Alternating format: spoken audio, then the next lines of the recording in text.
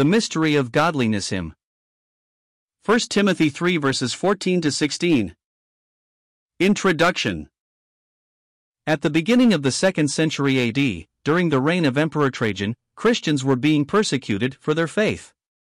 Pliny the Younger, the imperial representative in Bithynia and Pontus, just below the Black Sea in northern Turkey, from AD 111 to 113, wrote a letter back to the emperor asking for advice on what to do about the number of Christians being executed for their faith.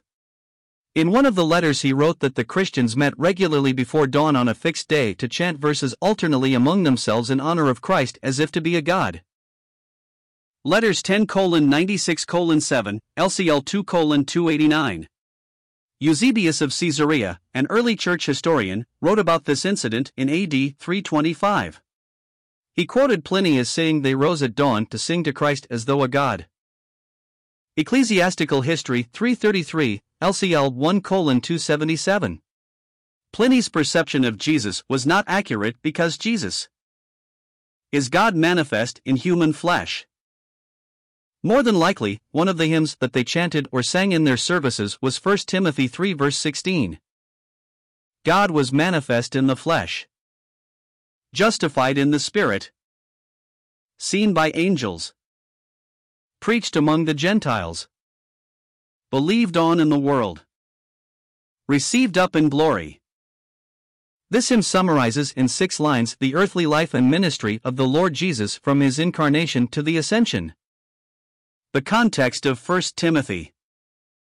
Paul has been released from his first imprisonment in Rome, ca. AD 62, and is on his 4th missionary journey.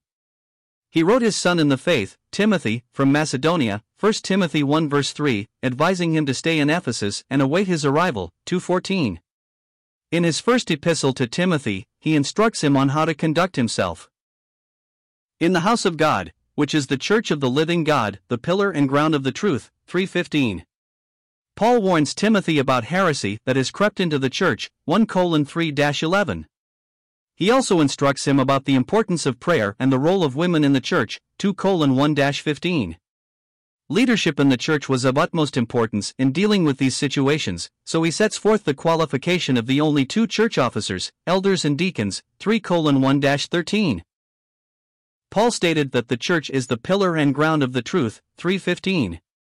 One of those truths is the mystery of godliness, 3:16 AM, which Paul conveyed in the form of a hymn.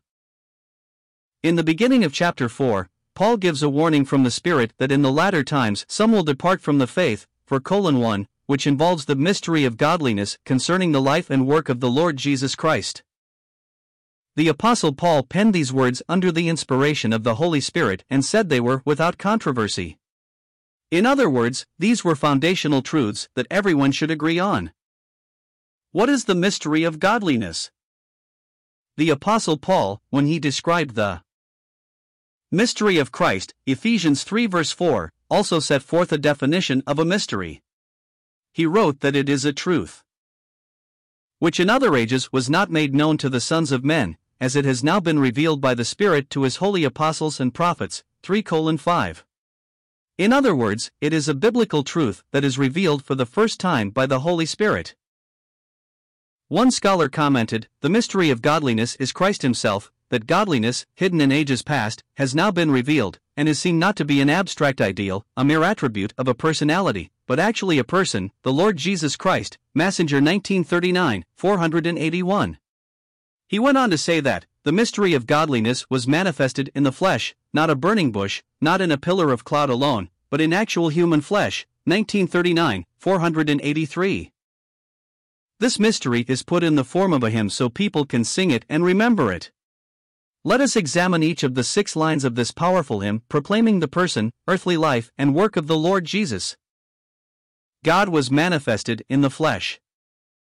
The incarnation of the Lord Jesus Christ is one of the foundational doctrinal truths of the Christian Church. This song begins, God was manifested in the flesh. There is a discussion among textual critics whether the word God is in the original text of 1 Timothy 3 verse 16, or if it's the Greek word who or he. The overwhelming testimony of the early church fathers, based on the manuscripts that they had in their possession, is that the word theos, God, was the word originally penned by the Apostle Paul, Miller 1979, 137. Even if the word who was in the original manuscript, to whom is the pronoun referring to? In the preceding verse, there are three nouns: the church, the living God, and the truth. Which one is in grammatical agreement with the masculine pronoun who? The nouns church and truth can be ruled out because they are feminine, thus leaving the masculine noun living God to be in grammatical agreement with the masculine pronoun who. Thus, it can be safely concluded that the living God is the direct antecedent of the who, and could read, the living God, who was manifest in flesh, Rowell 1957, 76. Either way, God was manifested in the flesh. In one line, the Apostle Paul sets forth the great doctrinal truth of the incarnation of the Lord Jesus Christ: God took on human flesh. Theologians call this the hypostatic union because perfect humanity was united with undiminished deity, and joined in one person forever. This is a truth our finite minds might find hard to grasp, yet it is clearly taught in the Scriptures. The dual nature of Christ, fully God and fully man, is attested to in the Hebrew Scriptures as well as the New Testament. The prophet Zechariah describes the return of the Lord, Yahweh, to the earth at the end of the tribulation period. In chapter 12, he predicted that the Lord would fight for Jerusalem. In verse 10, he says, "And I, the Lord, Yahweh, will pour on the house of David and on the inhabitants of Jerusalem the spirit of grace and supplication, the Holy Spirit. Then they will look upon me, the Lord, Yahweh, whom they have pierced. They will mourn for him as one mourns for his only son, and grieve for him as one grieves for a firstborn." When was the Lord, Yahweh, pierced? The piercing of the Lord was outside the walls of Jerusalem in AD 30 when the Lord Jesus was crucified on Calvary's cross in order to pay for all our sins, John 19 verses 33 to 37. The Apostle John wrote at the beginning of the revelation of Jesus Christ, "Behold, he is coming with clouds, and every eye will see him, even they who pierced him. And all the tribes of the earth will mourn because of him. Even so, Amen." 1:7. John confirmed the words of Zechariah that one day, the people of Israel will recognize their Messiah when he returns to earth. The 8th century BC prophet Isaiah sets forth the dual nature of the Messiah in the Emmanuel section of his book, Isaiah 7-12. He predicted that Messiah, the Lord Jesus, would be born of a virgin in Isaiah 7 verse 14. The Gospel writer Matthew quotes this passage in the account of the birth of the Lord Jesus and said, "So all this was done that it might be fulfilled which was spoken by the Lord through the prophet, saying, Behold, the virgin shall be with child, and bear a son, and they shall call his name Emmanuel." Which is translated, God with us, 1:22-23. This was fulfilled when Jesus dwelt among men and walked upon the earth, John 1 verse 14, 1 John 1 verses 1-2. A few chapters later, Isaiah predicted, "For unto us a child is born, his temporal humanity. Unto us a son is given, his eternal deity." 9:6 a.m. A few lines later, Emmanuel is called the mighty God. The Apostle John begins his Gospel. "In the beginning was the Word, and the Word was with God, and the Word was God," his deity. "And the Word became flesh and dwelt among us," his humanity. "And we beheld his glory, the glory as of the only begotten of the Father, full of grace and truth." 1:1-14. The dual nature of the Lord Jesus is seen in John chapter 4. In his deity, his omniscience knew all that the Samaritan women had done, for 16-18-29, yet in his humanity, he thirsted for water, for 7. In chapter 11, it was his omnipotence that raised Lazarus from the dead, yet in his humanity, he wept over the death of his friend, 11:30. The book of Hebrews demonstrates the superiority of the Lord Jesus, and his sacrifice for sins, over the sacrificial system of the temple in Jerusalem. In chapter 1, the deity of the Lord Jesus is set forth, and in chapter 2, his humanity. In chapter 1, it is written, "But to the Son he says, Your throne, O God, is forever and ever." 1:8, quoting from Psalm 45 verse 6. Yet in chapter 2, a commentary on the humanity of the Lord Jesus from Psalm 8 is given.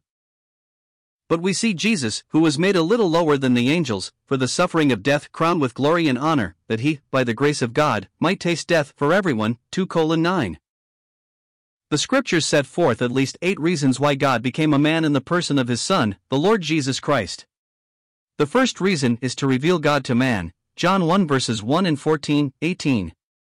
The second is to reveal a perfect man as an example for believers to follow when going through persecution, 1 Peter 2:21. The third reason is to provide a sacrifice for sins, Hebrews 10 verses 1 to 10. The fourth reason is that he destroyed the work of Satan, John 16 verse 11, Colossians 2 verses 13 to 15, Hebrews 2 verse 14, 1 John 3 verse 8. The fifth reason was to fulfill the Davidic covenant, 2 Samuel 7 verses 10 to 16, Luke 1 verses 31 to 33, Revelation 19 verse 16. The sixth and seventh reasons are so that he could be both a prophet, Deuteronomy 18 verses 15 to 18, and high priest, Hebrews 2 verses 16 and 17, 7:1-8:1, 9:11, 12, 24. The final reason is so that he could shed his blood for the remission of sins, Hebrews 9 verse 22. For a full discussion of some of these points, see Thiessen 1974, 289-294. The third reason, a sacrifice for sins, and last reason, shed his blood for the remission of sins, are why Christians remember the Lord Jesus at the Lord's Supper. Only God manifest in human flesh could be the perfect, sinless sacrifice for all our sins and offer us the free gift of eternal life when we put our trust in the Lord Jesus Christ as our sin-bearer Savior. 1 Peter 1 verses 18 and 19, John 3 verse 16, Ephesians 2 verses 8 and 9, 1 John 5 verse 13. Have you trusted the Lord Jesus Christ as the one who died to pay for all your sins and rose again from the dead 3 days later in order to prove that sin had been paid for? Justified in the Spirit. The second line of the mystery of godliness hymn is that he was justified in the Spirit. Martin Massenger comments, the justification referred to here is obviously not theological justification such as Paul discusses in the Epistle of Romans. The Lord Jesus Christ, the spotless Lamb of God, God himself, needs not to be justified.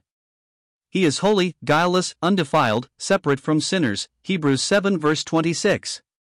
But his holiness, his absolute sinlessness, his deity needed to be vindicated, Massenger 1939, 483.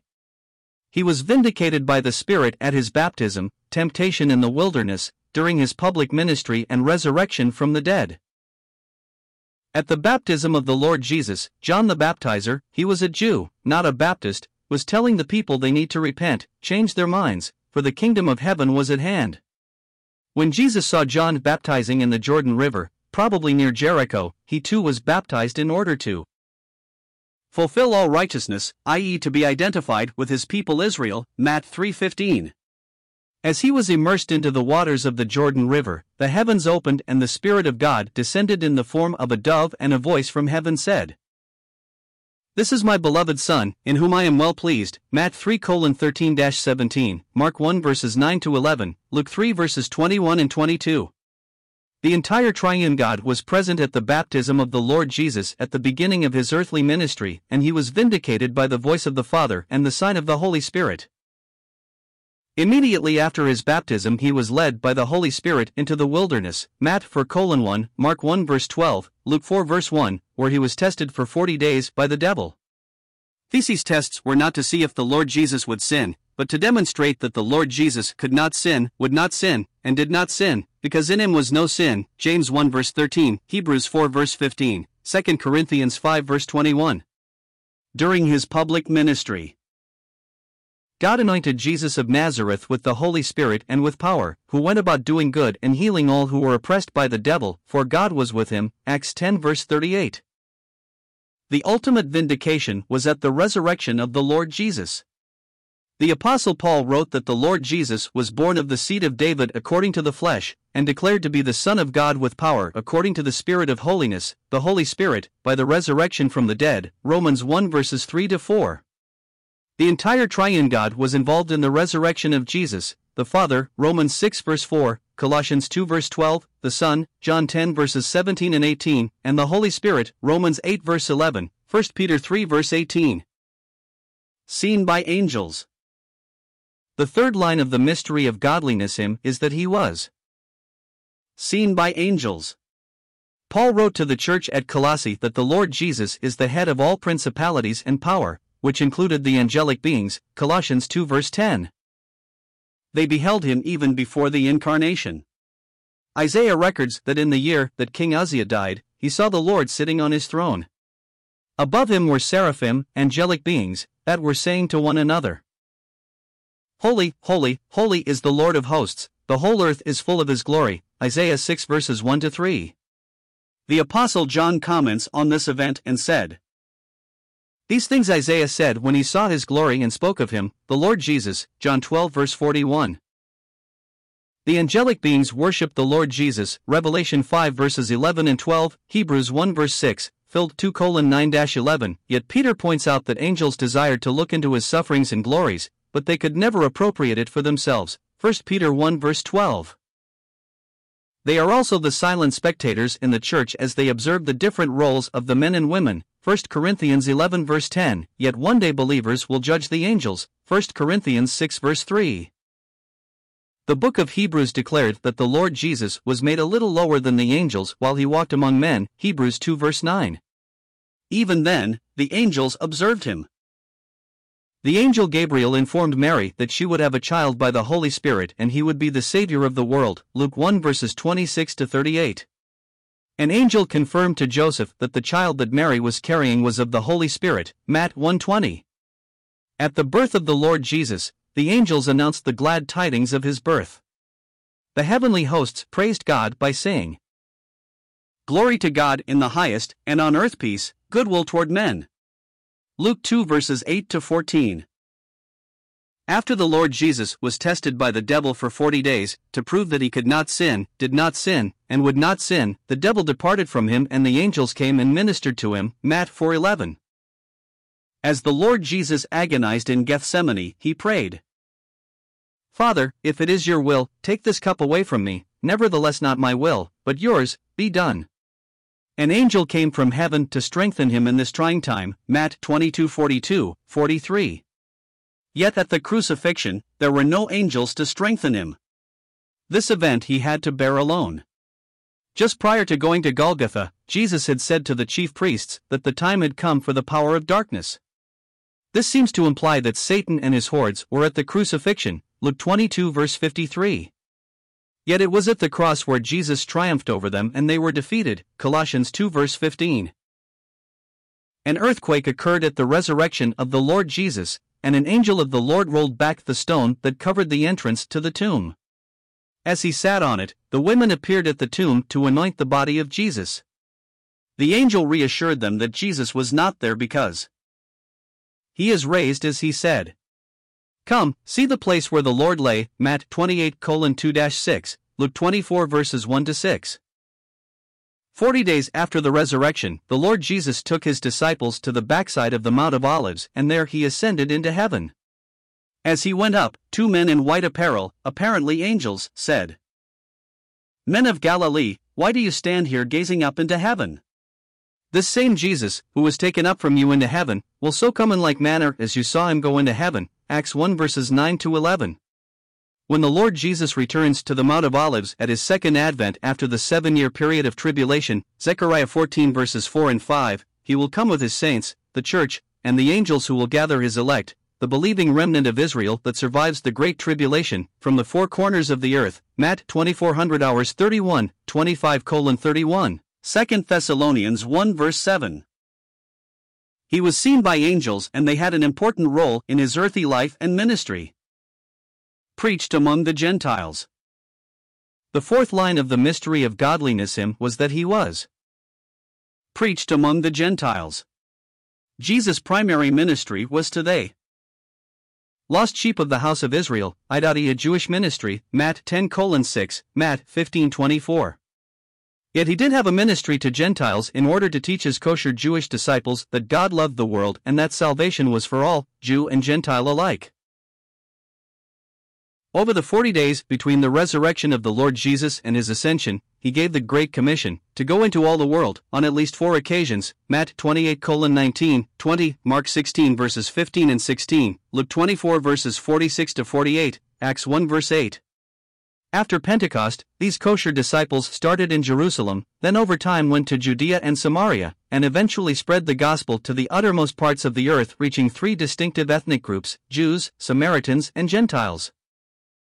Early in Jesus' ministry he had a visit from Nicodemus, a ruler of the Jews. This very learned man knew Jesus was a teacher sent from God. Jesus explained to him how he could be born again, from above, and then made a very profound statement for a Jewish mind. He said, "For God so loved the world that he gave his only begotten Son, that whoever believes in him should not perish, but have everlasting life." John 3 verse 16. God's love was not just for one nation, but for all people in the entire world. This was true in the Hebrew Scriptures as well. Jonah and the salvation of the people of Nineveh is a good example.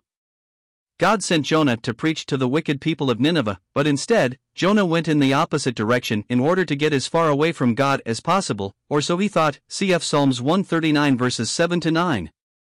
After being swallowed by a great fish, Jonah came to his senses and went to Nineveh. His message was short and to the point.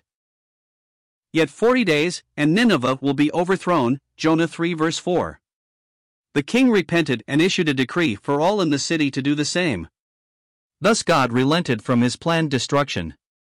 Jonah protested and said to God, "I know you are a gracious and merciful God, slow to anger and abundant in loving kindness, one who relents from doing harm." 4:2. Jonah went outside the city to wait for the fireworks. He wanted to see God zap the city. But because the people repented, God relented. Jonah could not rejoice in God's love for those wicked people who turned to him. Israel was to be a light unto the Gentiles, Isaiah 49 verse 6, a task that they failed at many times. From the beginning of Jesus' ministry, his heart was set on the evangelization of the world. His strategy was to start with Israel, because they knew the Scriptures, and then go from there to the Gentiles.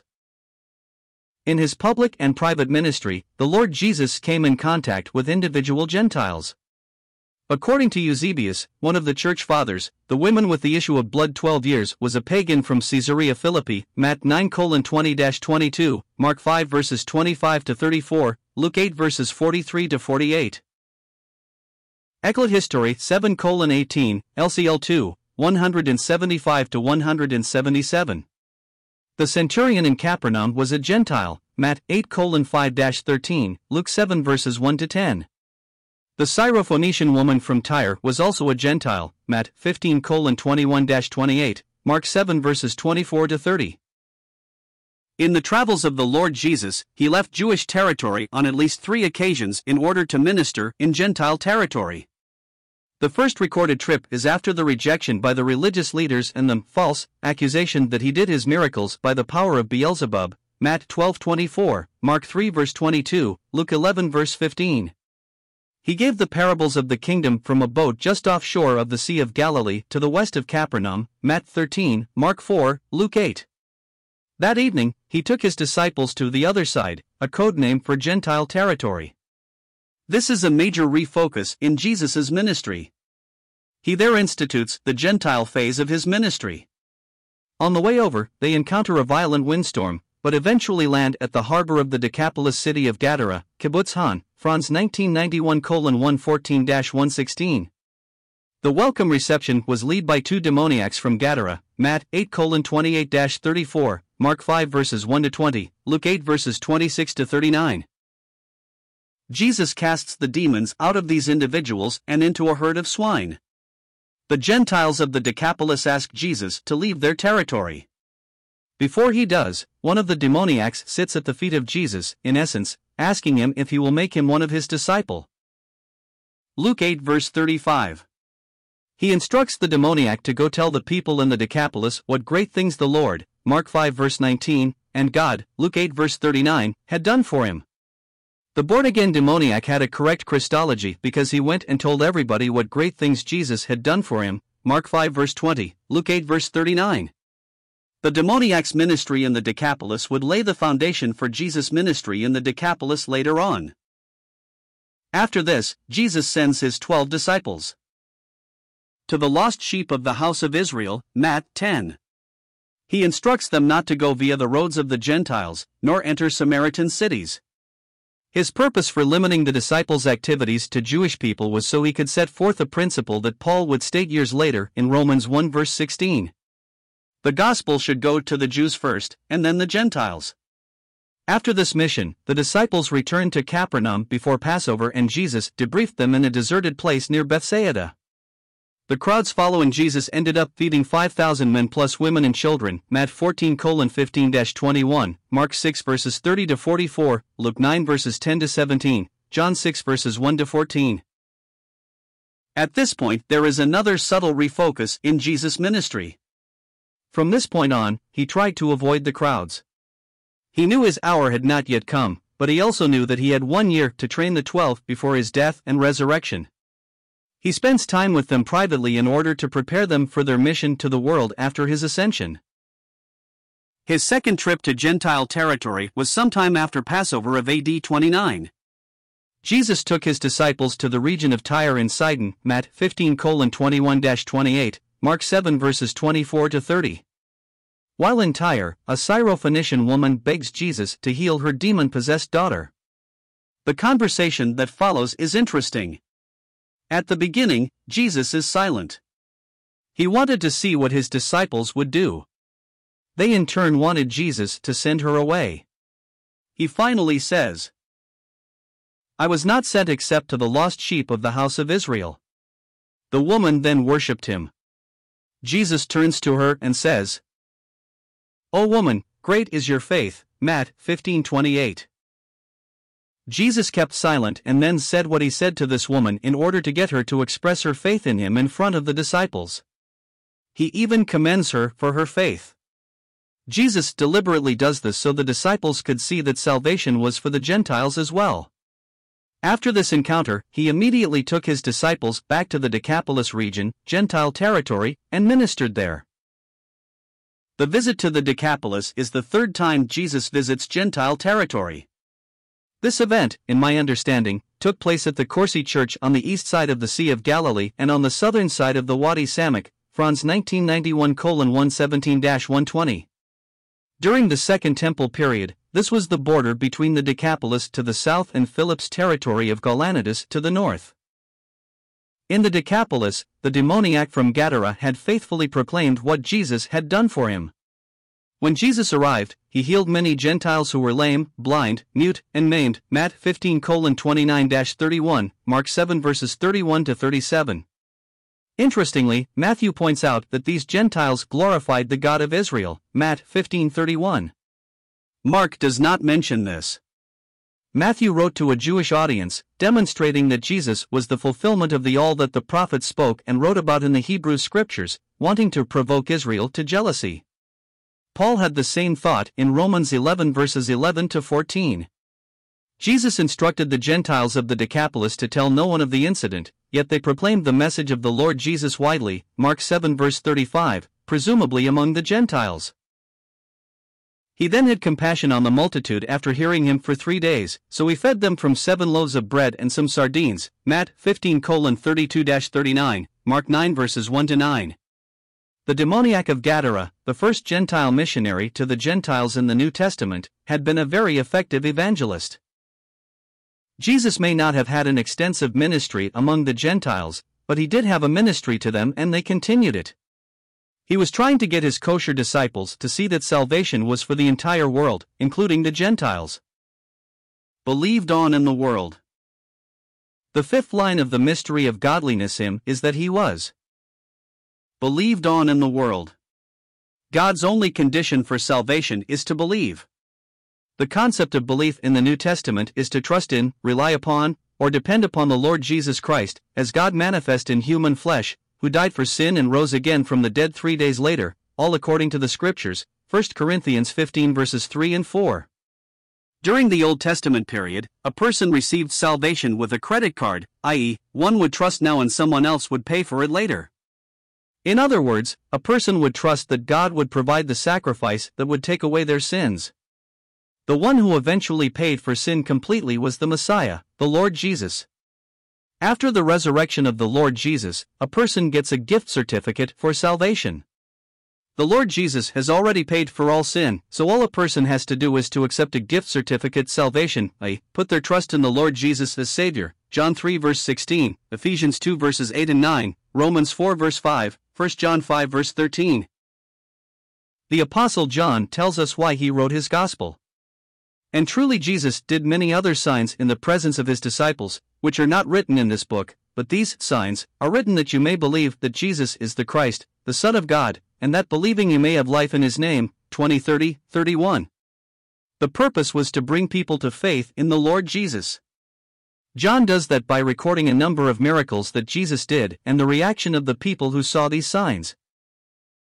Jesus' disciples, students, believed on him after they saw him turn the water into wine, or grape juice, depending on your theology, at a wedding in Cana of Galilee. John 2 verse 11. Nicodemus, a ruler of the Jews, apparently came to faith when he met Jesus at night in Jerusalem. John 3 verses 1-21, but keeps it a secret until after the death of the Lord Jesus. 7:50-52, 1939. A Samaritan woman from the village of Sychar came to faith near a well dug by the patriarch Jacob, and then she went to tell all her friends in the village about Jesus.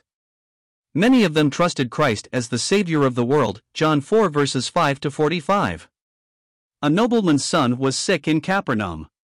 He traveled to Cana of Galilee to seek the help of the Lord Jesus. He believed as well. John 4 verses 46-54. Gentiles also came to faith.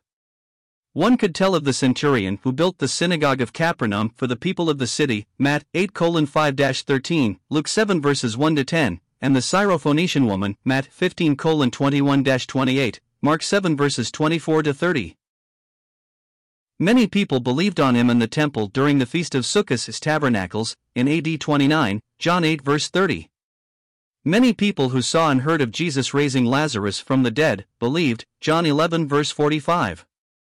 Secretly, some rulers of the Jewish people trusted Jesus as their Messiah, John 14 verse 42. The purpose of God being manifest in human flesh was so that he could give his life a ransom for many, Mark 10 verse 45, and bring many to faith in himself. He was believed on in the world, received up in glory. The final line of the mystery of godliness hymn is that he was received up in glory. The Lord Jesus left the glories and splendors of heaven and lived among sinful human beings in a corrupt and fallen world. After his death on the cross in order to pay for the sins of all humanity, he returned to heaven. His being received up in glory refers to his ascension into heaven. Dr. Luke records that when the time had come for him to be received up, that he steadfastly set his face to go to Jerusalem, Luke 9 verse 51. Dr. David Gooding, a noted Septuagint scholar, commented on this verse. We should at once notice carefully what the goal of the journey is said to be. It is sometimes stated on the basis of 951 that our Lord's goal on this journey was Jerusalem. But that is not so. Our Lord's journey certainly lay via Jerusalem, but the goal of the journey was what Luke here describes as being received up. The phrase has the sense as that given it by the early Christians hymn quoted by Paul, 1 Timothy 3 verse 16, which says that Christ was believed on in the world. Received up in glory. In other words, by being received up, Luke is referring to Christ's ascension into heaven. That and no less was the goal of the journey, 1987:179. The ascension of the Lord Jesus from the backside of the Mount of Olives, near Bethany, is recorded by John Mark and Dr. Luke, Mark 16 verses 19 and 20, Luke 24 verses 49-53, Acts 1 verses 6-11. This was the grand seal to his work of redemption. The ascension was important because the head of the church, the Lord Jesus, gave gifted individuals to the church, his body. The book of Ephesians arrived in Ephesus a year or so before Paul's first epistle to Timothy, so he and the church at Ephesus were well familiar with the practical importance of this doctrinal truth. But to each one of us grace was given according to the measure of Christ's gift. Therefore, he says, when he ascended on high, he led captivity captive and gave gifts to men. A quotation from Psalm 68 verse 18.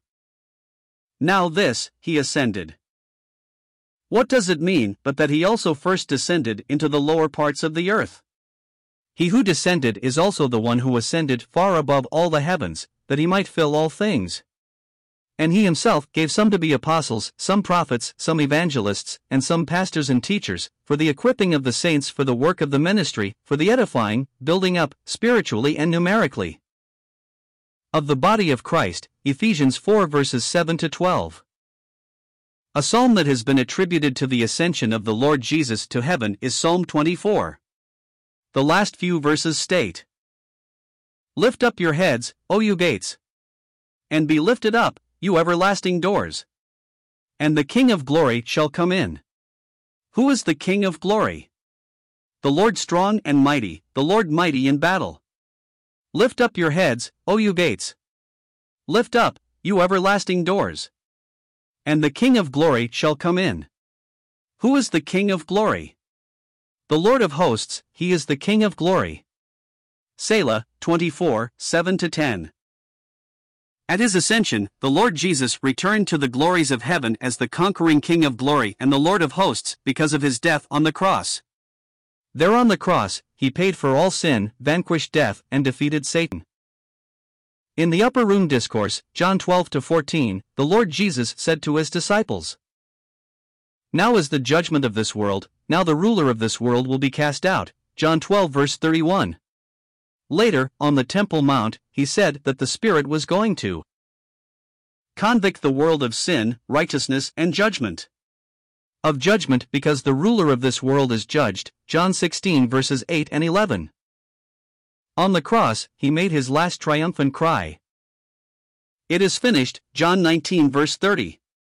The cry was actually one word in Greek, and it was a legal term for a bill, or debt that had been fully paid. All the sin of the entire world had been laid upon him and paid in full, 1 John 2 verse 2. The death of the Lord Jesus satisfied the justice of a holy God, so any and all who put their trust in the Lord Jesus would be given God's righteousness, the forgiveness of sins, a home in heaven, and the free gift of eternal life. Romans 3 verse 25, 1 John 2 verse 2. The Apostle John wrote, "For this purpose the Son of God was manifested, that he might destroy the works of the devil," 1 John 3 verse 8, which he did on the cross. To the Colossian believers, Paul wrote, "Having disarmed principalities and powers, he made a public spectacle of them, triumphing over them in it." 2:15. Satan and his dominion were defeated at the cross.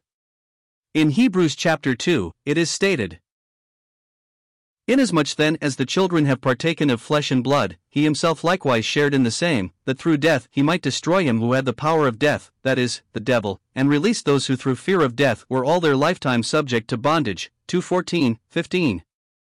Thus the Lord, mighty in battle, could enter the gates of heaven a conquering victor because sin, death, and Satan were defeated.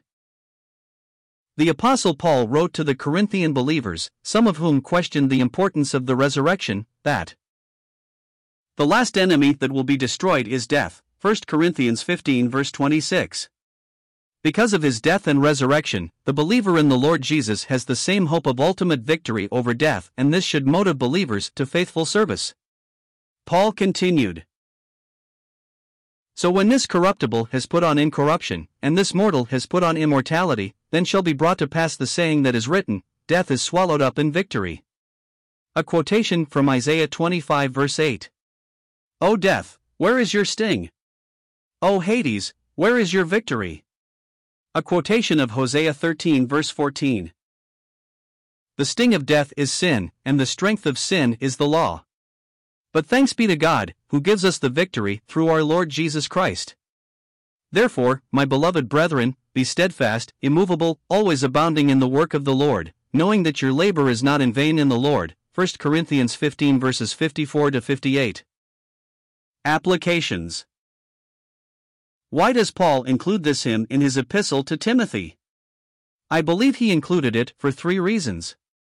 The first reason is directed at unbelievers who have not trusted the Lord Jesus as Savior.